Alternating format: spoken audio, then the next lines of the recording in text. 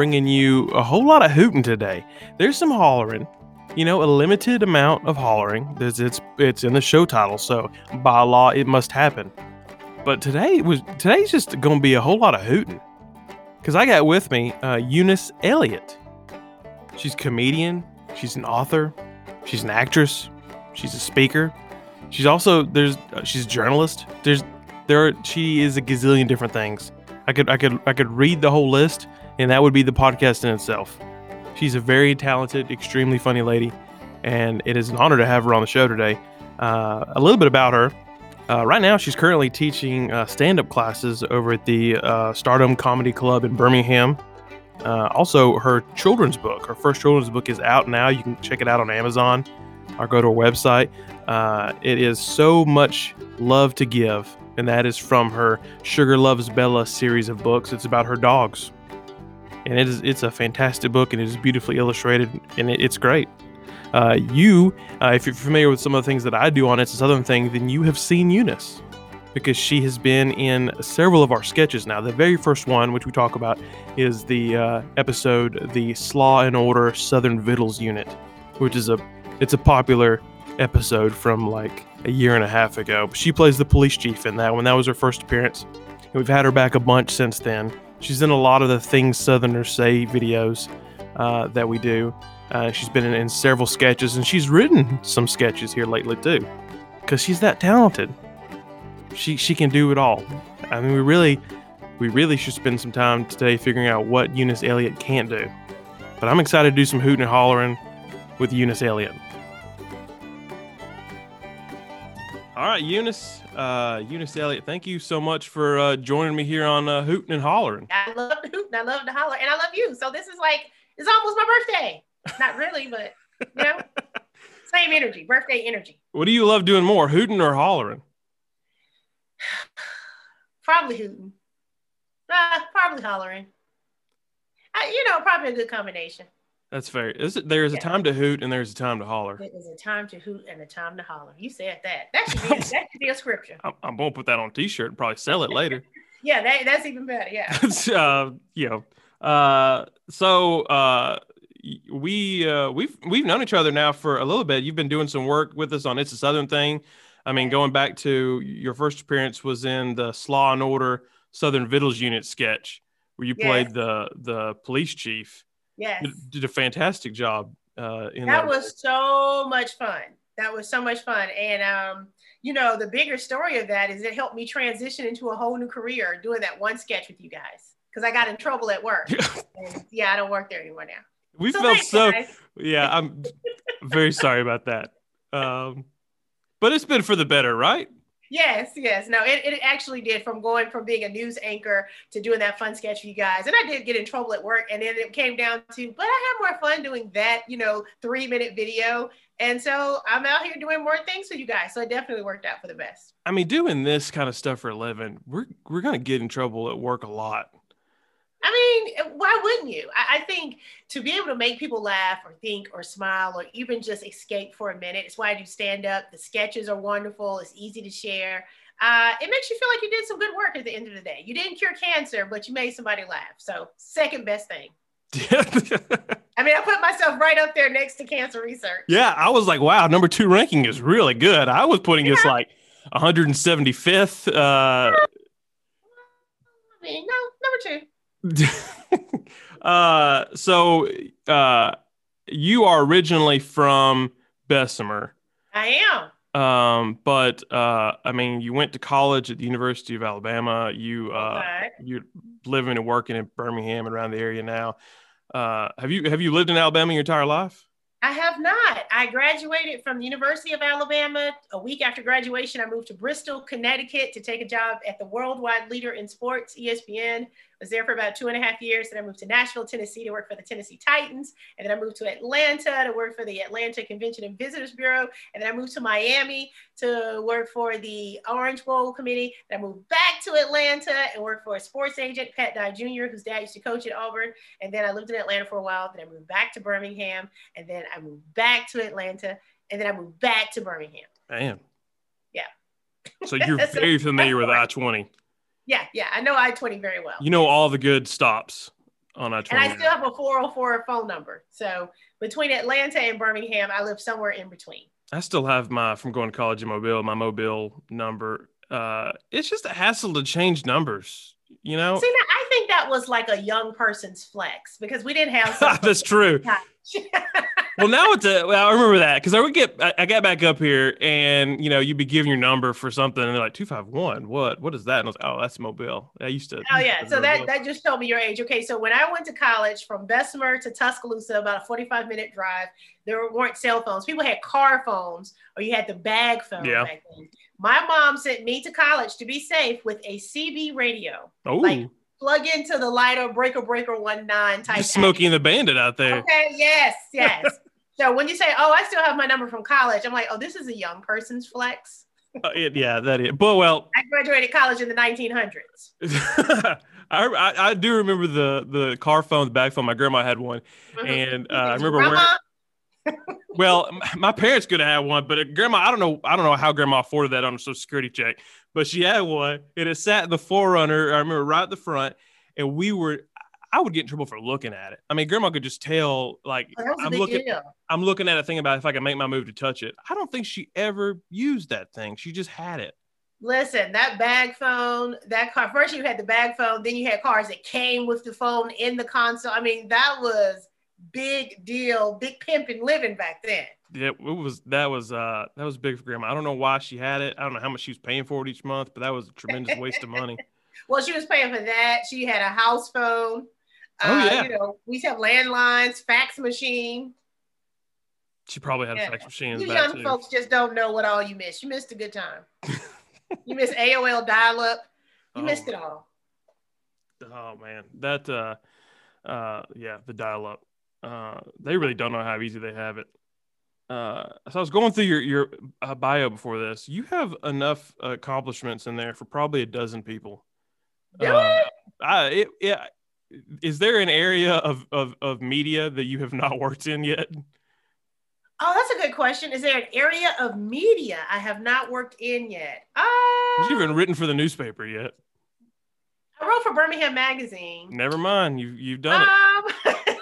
Yeah, I had a column on AO.com and in Birmingham Magazine. I'm trying to think. No, I think I pretty much have it covered. I've done TV and radio and podcasts and writing. And, I like to communicate. I like to tell stories. So any venue where a story can be told, you can find me. Right. Yeah. Because you got that career. You started off in sports, really, then at ESPN. Yeah. As a student, and I always like to tell this story. So when I went to Alabama, I majored in journalism, and I thought I wanted to either write for the newspaper or be on the news. And so back then, you didn't have all these different things you could be. You either wrote or talked in broadcasting. And a friend of mine, I would see him at the parties on the weekend, but on game day at Alabama, he would be walking on the field in a suit. And I was like, he looks so important, and I'm in the student section. So I asked him, what is it that you do? He said it was called, at the time they called it sports information. Now it's called media relations. And he was graduating. He said, why don't you go by the office, see if they'll let you work there as a student. I found the office. Again, this is pre-Google, everybody on the internet. And I went in, I said, hey, I want to work here. The first 2 weeks they had me rolling the coins out of the Coke machine. And I didn't know this sports information just put me on the field. After 2 weeks of doing that, showing up on time, having a good attitude, they told me to bring in my social and driver's license. They were going to put me on payroll. I worked there for the next 3 years. And when I graduated, I was secondary contact on football as a student. And first job was at ESPN. So I was the person on the field. But it started with rolling those coins at the Coke machine. You got to start somewhere. Got to start somewhere. So I always tell people, if you see somebody doing something kind of cool, just ask them what it is, Yeah, and I guess kind of the same thing. You weren't rolling. I don't know. Maybe they made you do that at NBC too. But you started off as a traffic reporter, and then you worked your way up to be the lead anchor. Yeah, that's crazy, right? Even though I still have this journalism degree, I'm still paying for sometimes. When they reached out to me, I was living in Atlanta doing stand-up comedy, and they said, they had seen me do some guest spots on one of the daytime shows, and they said they wanted to add some personality to the morning show and asked me when I moved back home to do traffic. And at that point, I think I was like 38. I had never done daily live television. It was a fun experiment for me. And I started doing it and got really popular. And then they heard me read one day and they said, wait a minute, she can do the news. So yeah I got promoted. And even though I'm not in that job anymore, I enjoyed the ability to connect with people. It was great before my grandma passed away, it was great that she could see me on TV every day and tell people I was her, grandbaby. Oh So yeah. it was definitely a really like full circle moment to come home and get to do that. You can't get the grandparents to understand, like if you're like, oh, I had a video on the internet that did really well. They're like, oh, that's great. But if you were like, I was on the news, Yeah, I was on look the out. news, That's and big time. everybody knew that that's my grandma because my That's it. grandma's name is Eunice as well. So I was easy to brag on. When I first started writing like satirical stuff, and it was on AL.com, and I was telling my grandma about that, and she was like, "It's in the paper," and I'm like, "No, it's on the. You got to go to the website." It was like I could see her be a little deflated. It was like Yeah, because it needs to it's not be the in the paper. It's only newspaper. the internet. And there's no way I could convince her that this reaches more people than that paper copy of the newspaper. Right. It didn't matter. It was. But see, she can clip the paper copy and save it, and so that's better. Oh, and that's exactly what she wanted to do. I would. Yeah, I know. She probably asked somebody to print that out for her, so she could put it somewhere. That's yeah, grandparents, and that'll be us. I don't know what media will come along later, but we'll be like, did you get on the Facebook? And they're like, nobody. Facebook's illegal now. We can't get on the like Facebook that now, right? They're already like that with Facebook. Like the cool kids aren't on Facebook anymore. It's like all the boomers and folks like us are on Facebook. Out of all the social media, I prefer Facebook as far as posting. As far as consuming social media, I'm addicted to TikTok. Oh, TikTok is, it's just naturally addictive. It's the way they set it up. You can lose like 5 hours without trying, and you're just scrolling and scrolling, and either you're learning something new you need to buy off Amazon, or how to curl your hair, or a new dance routine, or you're seeing this saddest story, or you solving a mystery. But I don't really post on TikTok, but I consume a lot of TikTok. I'm ready to be done with Facebook, but it's like it's got a hold of us, so I don't think we'll ever. We're too invested in it at this point. I love Facebook. I was late joining Facebook. I joined Facebook, I think, in 09, 10, something. So I was a little late to the party. No, I know you joined in college. I know. That was exactly my college years. Yeah. Well, it started with MySpace, and then Facebook came around, but it was like college students only. You had to have that college email to get on. And those were the days. It was a different world then. Completely, because now with everybody being able to say anything on the internet, everybody has this platform. Some people are responsible with it, and some people are just like, just excited that they can press send and then goes from there. Yeah, it's brought out the absolute worst in everybody, so that's fun. It's the best place in the world and the worst place in the world all at the same time. That's pretty accurate. Yeah. So like with all of this stuff going on that you're doing now and you've done in the past, like you've been doing stand-up. Have you been doing stand-up the whole time? Like at what point in your life did that begin? Stand-up started for me about 12 years ago. I would go to comedy shows and I would think the show was funny, but I would drive my friends crazy because I would rewrite folks' jokes in the car on the way home. I'd be like, oh, but if he had said. And so even though I was a publicist working with professional athletes and traveling and having this, sounds like a life full of highlights, I was ultimately bored because I was someone's plus one. I had a client. That's the only reason I was there. And so one day I just decided, what would happen if I just walked into a room by myself? I wanted to write comedy, but I felt like no one knew I could be funny. So I said, well, let me go be funny.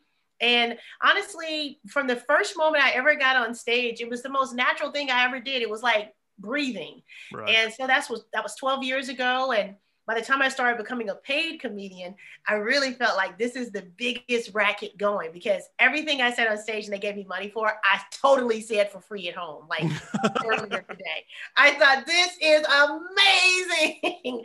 So I've always kind of kept comedy in an area where I always usually say it's like my crush. It's like when you fall in love, you don't know all the bad things that can happen from being in love. It's just like you just adore it. It's sweet. And so I keep it there. I'm not trying to marry it. I'm not trying to have kids with it. I never want comedy to be the only thing I do, because I want to protect it as a place and a thing I get to do. Sometimes you see comedians who've been doing it 30, 40 years. They're upset because they haven't attained a certain level of success, or they think they're funnier than XYZ. And I don't ever want comedy to be that for me. I always want it to be, hey, give me that microphone. I got some crazy stuff to say. Yeah. That's what I wanted it to be. And now I teach stand-up comedy. So that's a whole new experience, because it's like people say, well, can you teach somebody to be funny? And the classes I teach, the class is called Find Your Funny, but it's really about figuring out what makes you funny. And it's different for every person. And it's not that you need to be a comedian, but it'll make you a more effective, engaging entertainer. Whether you're a teacher or a pastor or a trial attorney is in my class, something that makes people say, from a comic standpoint, you have the setup and I got to keep your attention to get to the punchline. Right. And there's so much more to it than I don't do stand-up comedy, but I do really appreciate it and have watched a whole lot of it. But I think a lot of people don't realize that the delivery of it, the cadence, there's a whole lot of other stuff that goes with it. It's not just jokes. Right.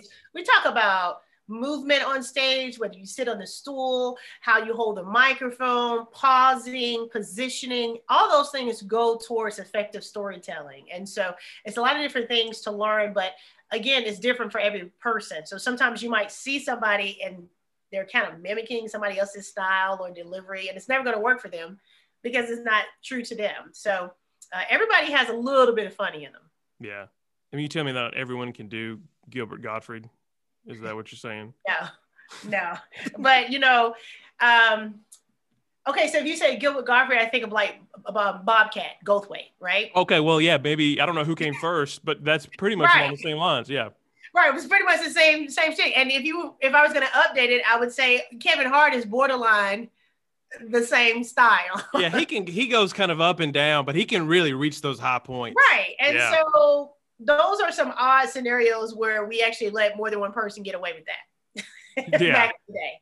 But really, it's about, I talk really fast and I'm very conversational. I'm just like this on stage. So what I found out as I do comedy more and more, and I have comedy mentors who have given me feedback, because I talk fast, I talk with my hands, I'm very conversational, my powerful moments on stage are when I pause.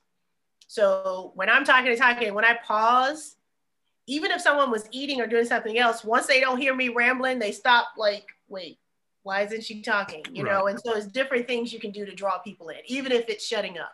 Yeah. That just gave me flashbacks to elementary school when the teacher would be really quiet. And you're like, oh, we are about to be in so much trouble. You didn't hear a word she said, but once you start hearing her voice, it's like, now she's just staring at us. So we are, it's over for us. So doing stand-up and stuff, when the pandemic started, that is completely, like, for months, there was nothing.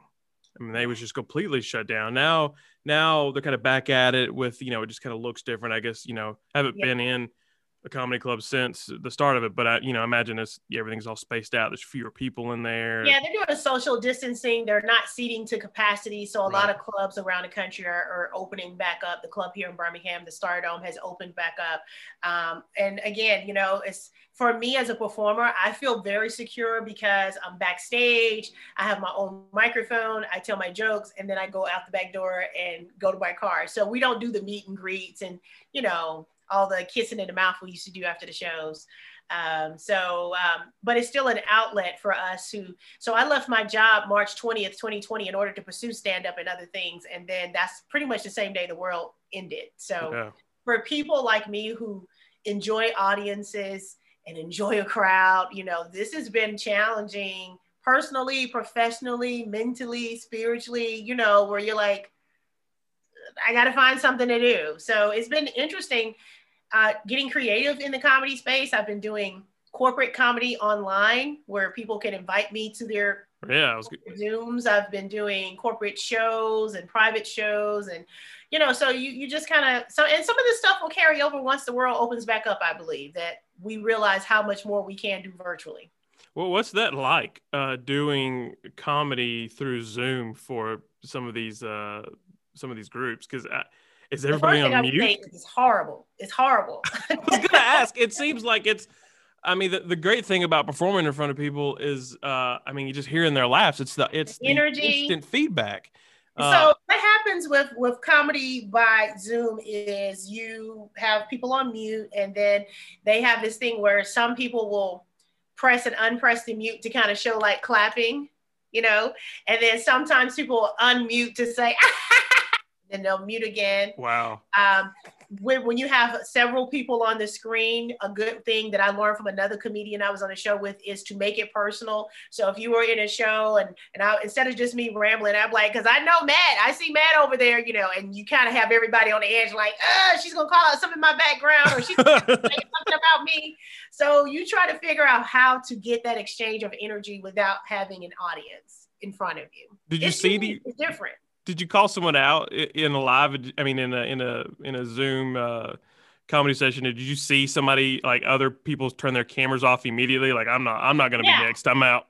And so then when people do that, that's the equivalent of someone sitting in the front and trying not to make eye contact. It's like you stand out. It's like, who is the one person in the room not looking at me? This is the person I must torture. I'm very lighthearted on stage, so I never want to make anyone in the audience feel uncomfortable. So if I do pick on someone in the crowd, it's never to embarrass them or hurt their feelings. It's really to add to the show and get them to kind of relax. Because I think a lot of people, that's a fear of theirs is, don't sit me to the front. I don't want them to make fun of me. And I think that does take a lot of the fun out. But on Zoom, there's nowhere for you to hide. So right. As soon as you see that I'm talking to different people and then all of a sudden your camera goes out, but now your full name is up. Oh, that's even better.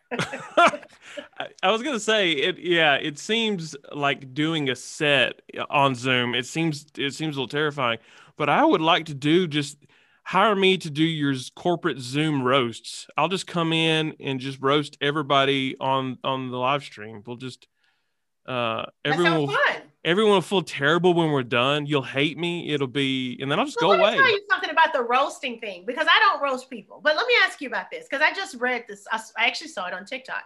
So I don't know if you're familiar with the dating app Bumble.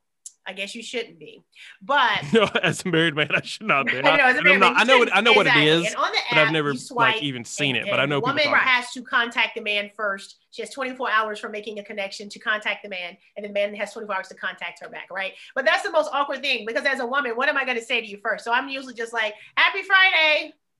Yeah, I'm horrible at it, right? But I saw on TikTok, this woman says that when she does the first contact, she gives the guys 3 choices. She'll say compliment, bad dad joke, or roast, and she lets him pick the first thing she says. And most of the guys have selected roast. Yeah, and so basically she makes fun of something of them in their pictures on their profile or something. And I thought, what is this roasting thing?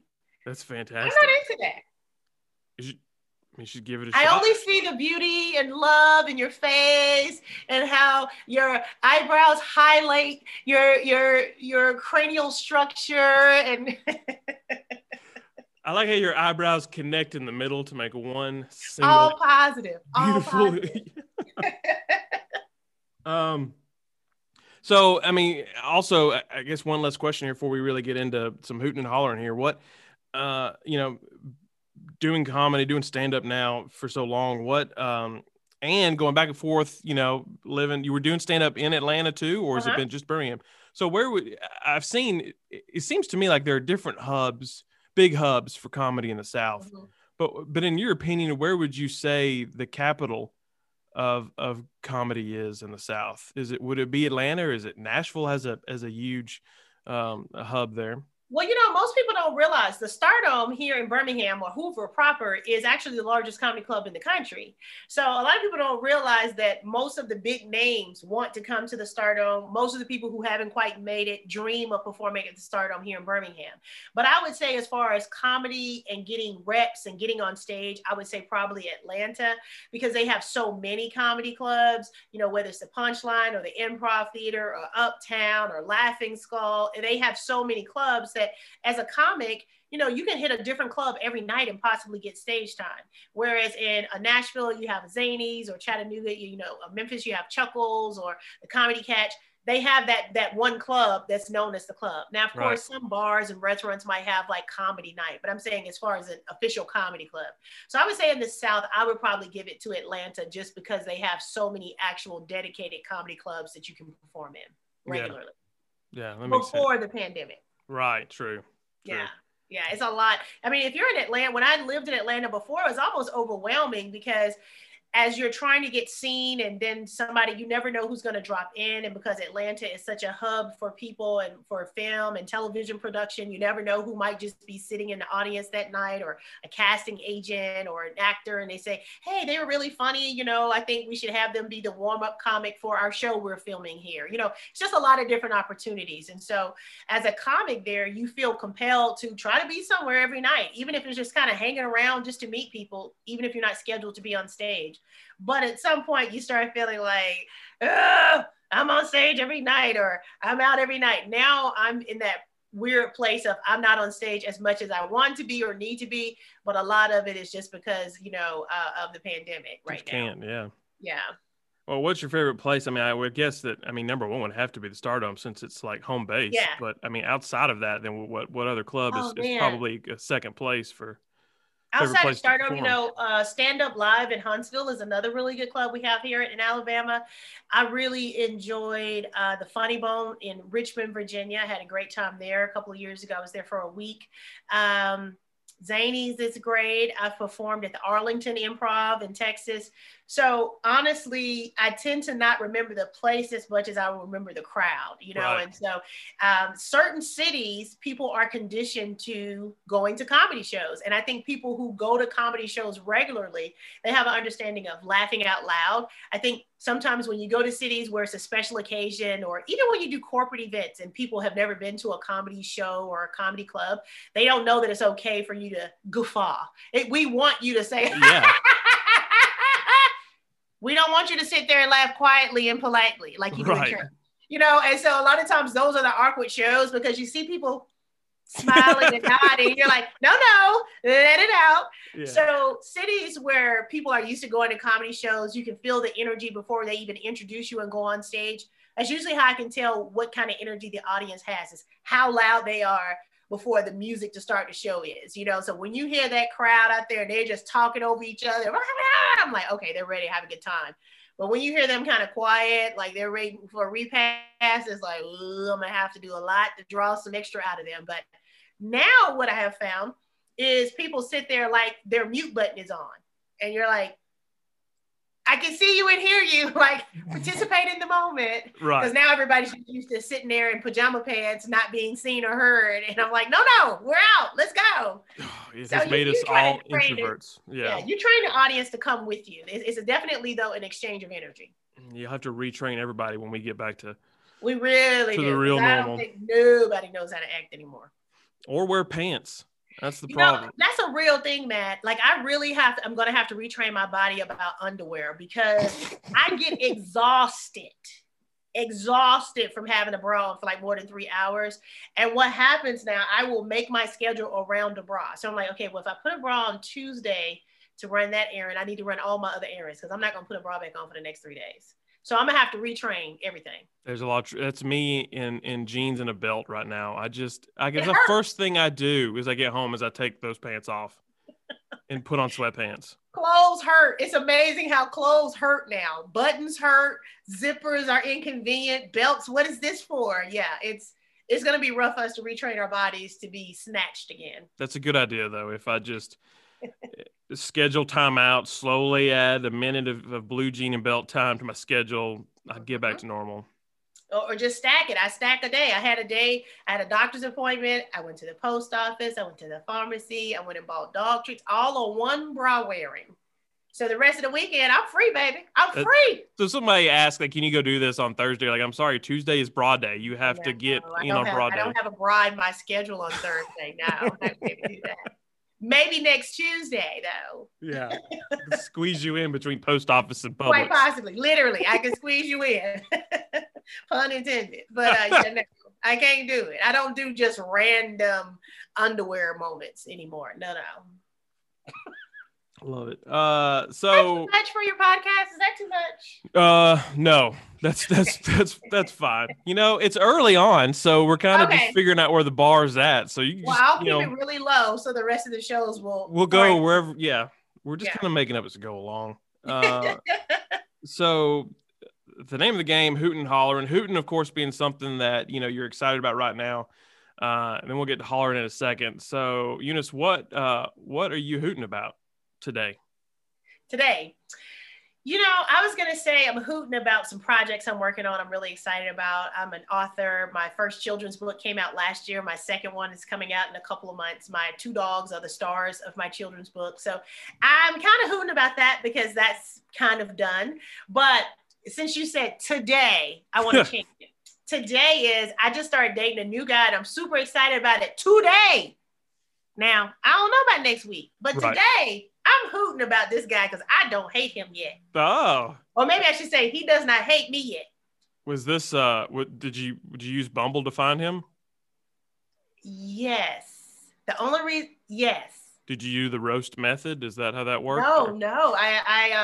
So I hesitate to say yes because yes, we met on Bumble, but he has already told me that he will lie about how we met. So wait. So when he said, I'm just telling you right now, if anybody ever asks how we met, I'm going to say a mutual friend. And all I heard was, where are we? That someone asked, how did we meet? And what am I wearing? But yes, we met on Bumble. No, we didn't meet on Bumble. Is there, because that, the dating online thing kind of, I never experienced that because me and my wife, we went to high school together. We started dating our senior year of high school, so we've been together ever since. Oh gosh, okay. So you had your cell phone in college, dated your wife in high school. That's just the best person ever. Does that make me the? You ain't had no problems.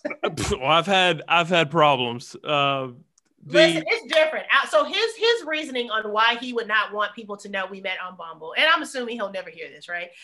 Is he feels it cheapens the seriousness or the connection, So for me, as a single woman who's been single a long time and has done online dating, I feel like it's just another way to meet people. Yeah. So whereas some people shop online and love it, and some people are like, oh, I have a hard time finding a good fit when I shop online. It's just shopping online. Same thing. Well, how else would you meet somebody right now? How else? Especially in a pandemic. How else are you meeting people? So I believe that I'm excited because right now we're about a month and a half in and it's going really well. And so today I am hooting about this guy that I don't hate yet. That's as much as we can do. I'm about to be 46, never married, never engaged, no kids. My longest relationship is 18.1 years, but that's with Sprint. But I'm telling you, today, can we do a follow-up in 2 months and see if I'm still good about him? We'll do that. I mean, so what are your pet peeves then? Like, what is the one thing that he can absolutely not do this so he'll always stay on your good side? What would that be? Okay. So you're not hollering about him later. My number one pet peeve is men. So he's already crossed that hurdle. He's doomed from the start. He's crossed the hurdle of being a man and having that whole genetic disposition. So beyond that, he communicates. He's a writer as well. And so he uses words. And I've never dated someone who communicates as much and as freely as I do. Right. So I'm usually the one who's like, well, let's talk about it. Well, this is what I was thinking. What do you, and he participates in conversations. And so I think that has been something that I have felt that even if we don't agree, we'll at least have a conversation about it. Yeah. There's a lot to hoot about right there. Yes. A man who knows words. It's such a rare thing. It is. Because you know what? A lot of guys I call it emotionally constipated.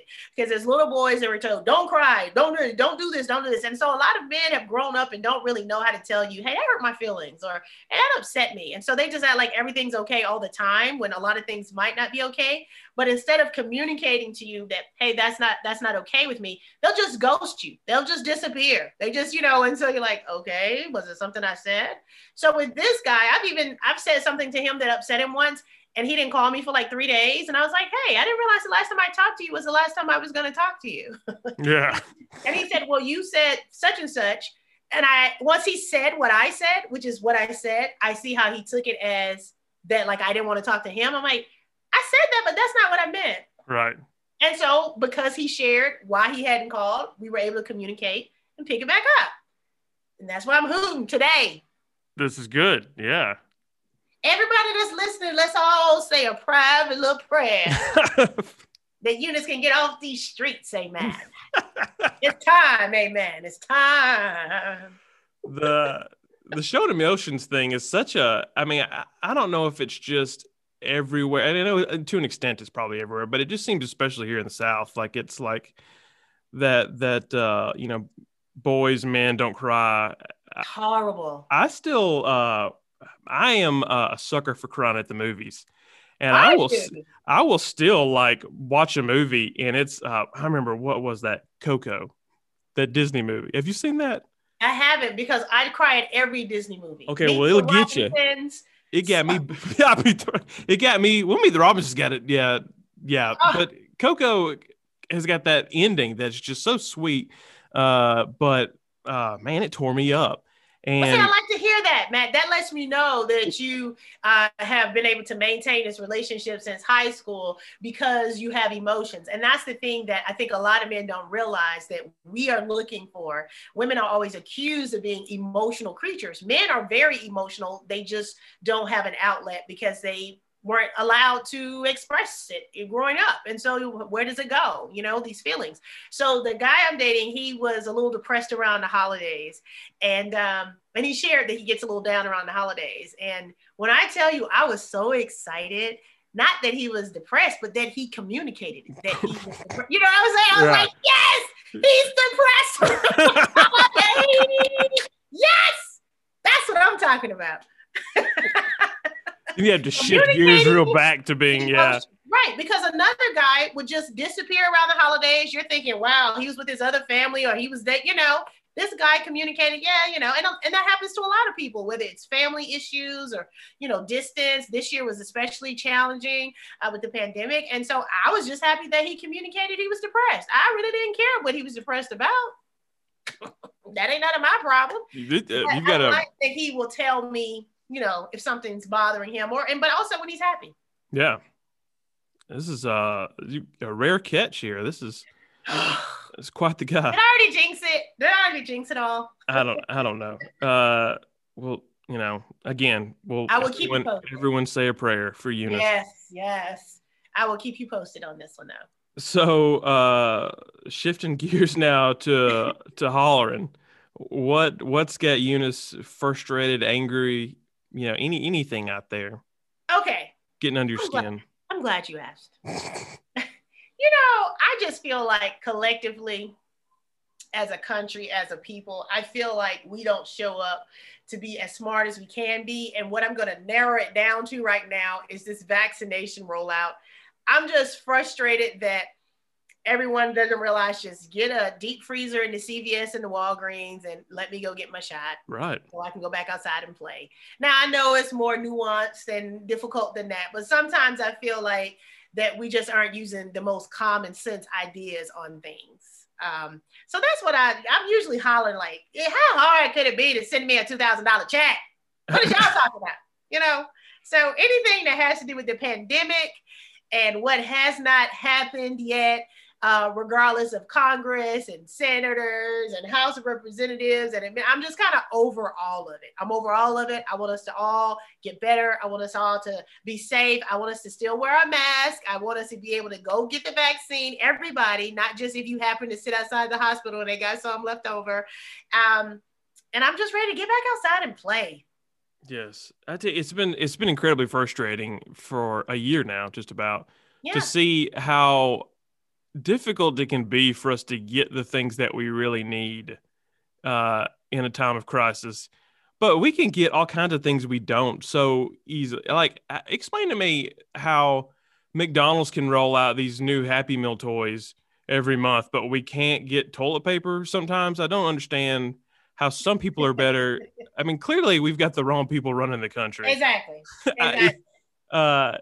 It's somebody has it figured out. Now I've heard that they're now talking to Amazon about something. And I'm like, yes, this makes sense. Amazon has everyone's address. Yes. Send me a little freezer. I would give myself the vaccine. Just send it to the house. Y'all got my address. Send it. But it's got to be a way that we can partner as a country with whoever, whether it's corporations, government officials, or entities, or individuals, to say, hey, if everybody has to have this, there's got to be a way for us to do it.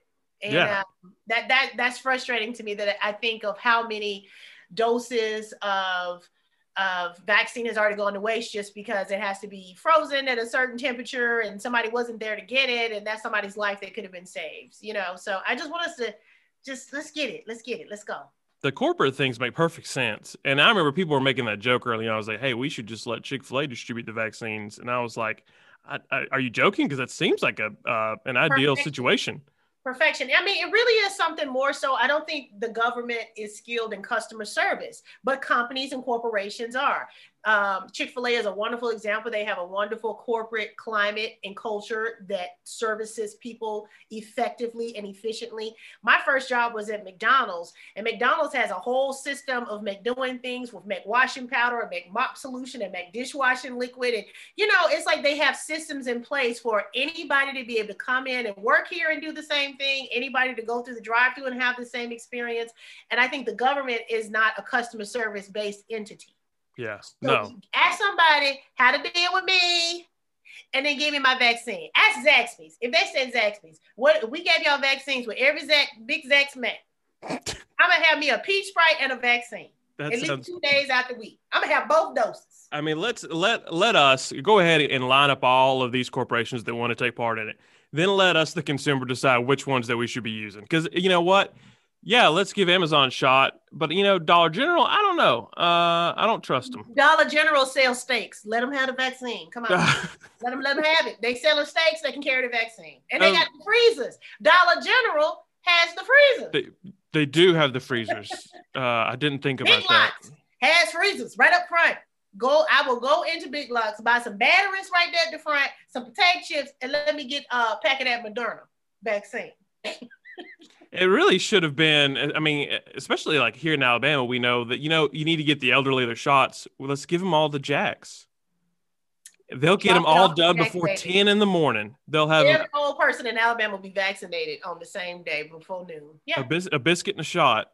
If we could all come together, the best and brightest minds, and say we are in an absolute crisis we've never been in before. People can't work. People are losing homes. People are dying. People are sick.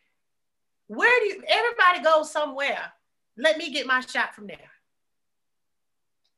They should have asked us. That was their problem. Should have asked us, Matt. They didn't ask us. That's what I'm hollering about. Ask me how to fix this situation. They don't ask me things like this. Not things that matter. They don't ask me. So they get what they get. I want to thank you again for coming on. You got you got the children's book that is out now. Yes. Can I tell you a little bit about my children's book? Go book? for it. So my book is called Sugar Loves Bella's Books. And I have a dog named Sugar and a dog named Bella, and they're very different dogs. And so the stories are just about how they are so different, but they're best friends. And I'm hoping that people will buy the book for their young people, and little people will learn early on that you don't have to be the same thing to love and enjoy each other. And the second book is about how all of their differences makes it more fun for them to play together, because they have different gifts and talents that they share with each other. Yeah. So that's my goal, is to use my puppy dogs and their true life stories. Every story that I write in the Sugar Loves Bella books are based on true stories that they have gone through. And I just write them up. And so I'm really excited about that, because I feel like it's my little bit of way to try to make the world a better place. And then I also have another book that came out last year called 10 Things Your Mama Never Told You, But Mine Did. Mm-hmm. Unconventional Wisdom to Navigate a World That Cares Nothing About You and Your Feelings. And it's 10 chapters of things that my mom said to me growing up that I think served me well. Chapter 1 is, you are so very special, but remember, you ain't special.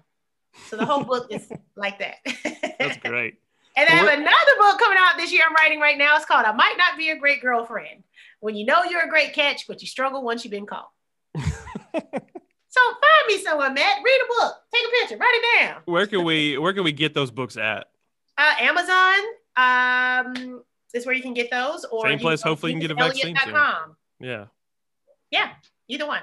Amazon or EuniceElliott.com. Yeah. And if anybody wants to follow you out there, if they're not already, where can they find you at on social media? Eunice Elliott on all social media. I use my actual government name. If you don't remember Eunice Elliott, if you remember Eunice, I'm the one that does not have obituary next to it on Google. I'm like one of the last active duty Eunices. So my grandma died in 2015. So I'm like, if you put in Eunice, And if it has like a new post and it don't say obituary, Yeah. it is me. It's not Legacy Horizon, some other funeral name, Right, as long as you something.com. don't see that. You're As good. long as you don't see that, it's me. I promise you it's me. It's like I don't have to pay extra for like Google search. It's like Eunice. You own it. You got this one. You first page, baby. I bet you be on the first page. I will never know what that's like as a Matt Mitchell. I told you, I know at least 12. This name is like John Smith of the 1800s. It is very unoriginal, Matt Mitchell. I know. My parents almost named me Sebastian. That would have stood out. Definitely. It would have been me and a Disney character. Career too. You would be like Under the Sea or something. Yeah, I feel like it should be a chef with that name. Chef, fashion designer, hairstylist, model, artiste. Something creative. I mean, well, you're already in a creative space. Something good. Visually creative. Yeah. Anything else going on? Check out stardome.com if you want to look into taking stand-up comedy classes. You don't have to want to be a comedian. You just have to want to be a more confident, effective communicator, whatever you do. Like I said, this class, I got a computer programmer, a writer, a trial attorney. I have one guy in my class who just wants to get better at English. He's from Brazil. So he's trying to just work on his English. So, but yeah, if you find me anywhere, you can find all the other stuff I'm doing. I'm around. That's it. But don't come find me if you haven't already said a silent prayer for my hooting section. Now, you got to be praying for the hooting, because then when you meet me, I'm going to be in a better mood because I've been hooting. See what I'm saying? I got you. Wait, thank you again for coming. If, we'll have to get you back on here later, and hopefully that gentleman is not in the hollering section. Oh, everybody cross your fingers. We doing okay right now. We going to see.